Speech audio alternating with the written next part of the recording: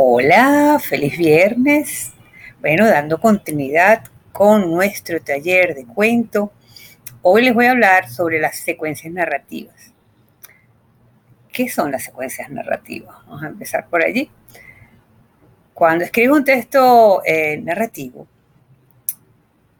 no solamente planteas acciones, cosas que ocurren, ¿verdad?, entre los personajes o el personaje, sino que para darle verosimilitud, también tienes otras formas de discurso como el diálogo, la descripción, la argumentación, que tienen su función en el texto, forman parte del contenido y la trama del texto, y pueden incluso cumplir una función importante dentro del texto.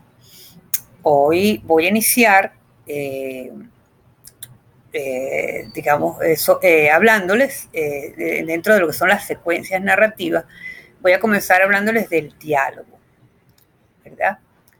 Bueno, como todos sabemos, un diálogo es una conversación entre dos o más personas con una finalidad, ¿verdad? De expresar ideas, sentimientos, comunicarse. La función primordial del diálogo es comunicarse, ¿verdad?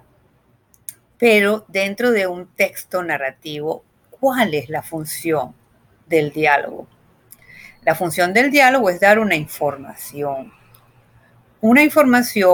sobre los personajes, sobre sus motivaciones, su manera de ser, su vínculo con otros personajes dentro de la trama.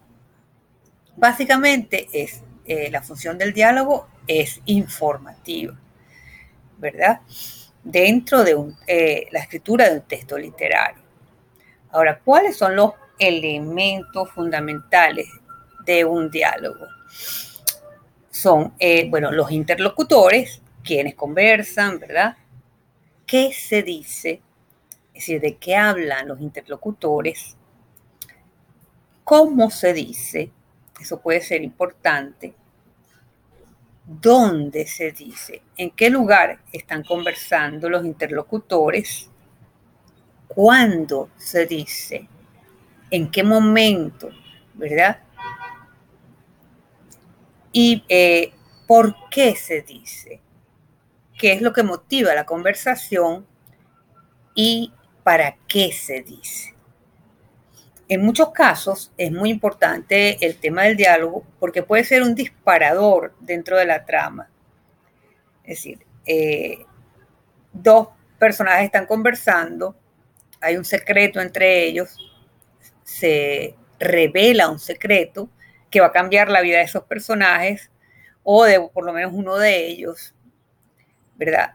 Y ese diálogo puede definir el desenlace de una historia. Eso lo saben muy bien, por ejemplo, los escritores de telenovelas o de teatro, de guiones de teatro o de cine, ¿verdad? Porque ese es el momento en que el protagonista sabe alguna verdad.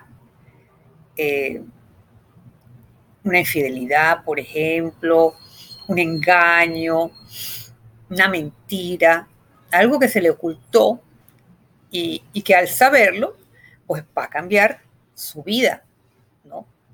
Y por lo tanto va a cambiar la trama del texto narrativo que estamos escribiendo.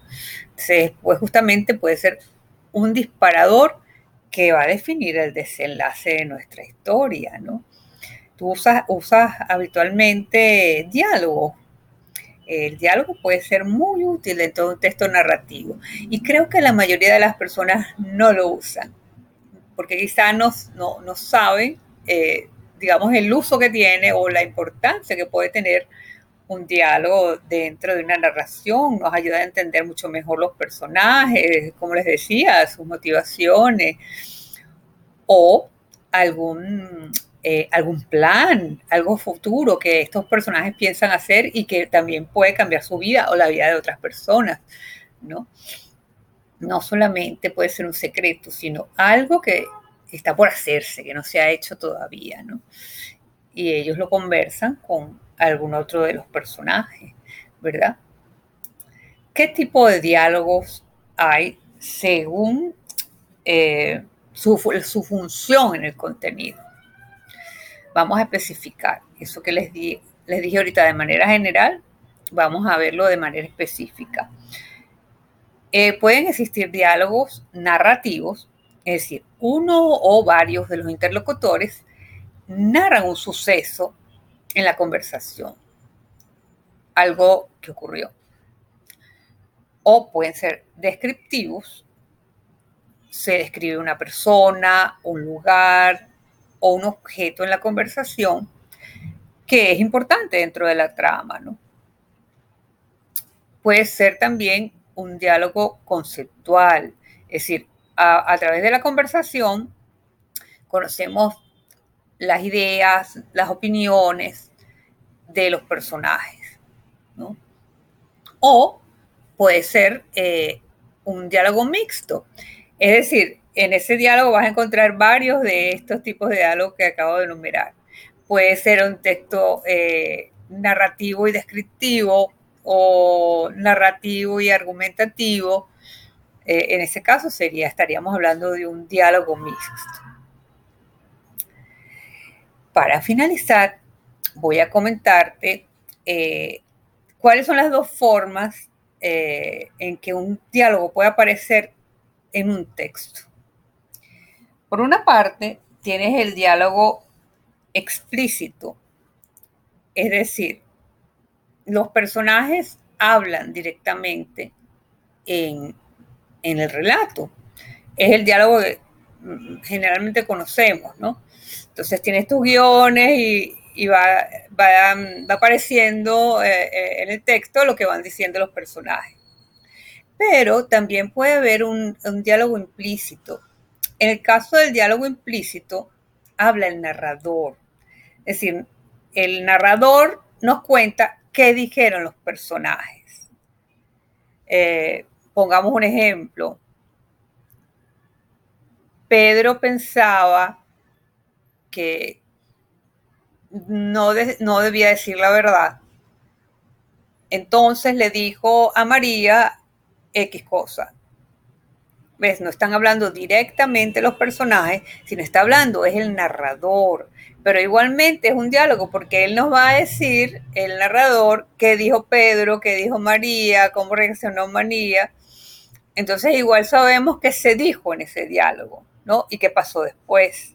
Pero en ese caso, pues no hablan directamente los personajes, sino habla el narrador. ¿De acuerdo? Entonces, bueno, nada, es lo que te puedo decir acerca del diálogo, el uso del diálogo. Bueno, si te animas a hacer algún ejercicio utilizando el diálogo, pónmelo en comentarios y entonces revisaré tu texto, lo compartiré. ¿De acuerdo? Bueno, feliz viernes y nos vemos en una próxima oportunidad del taller de cuento.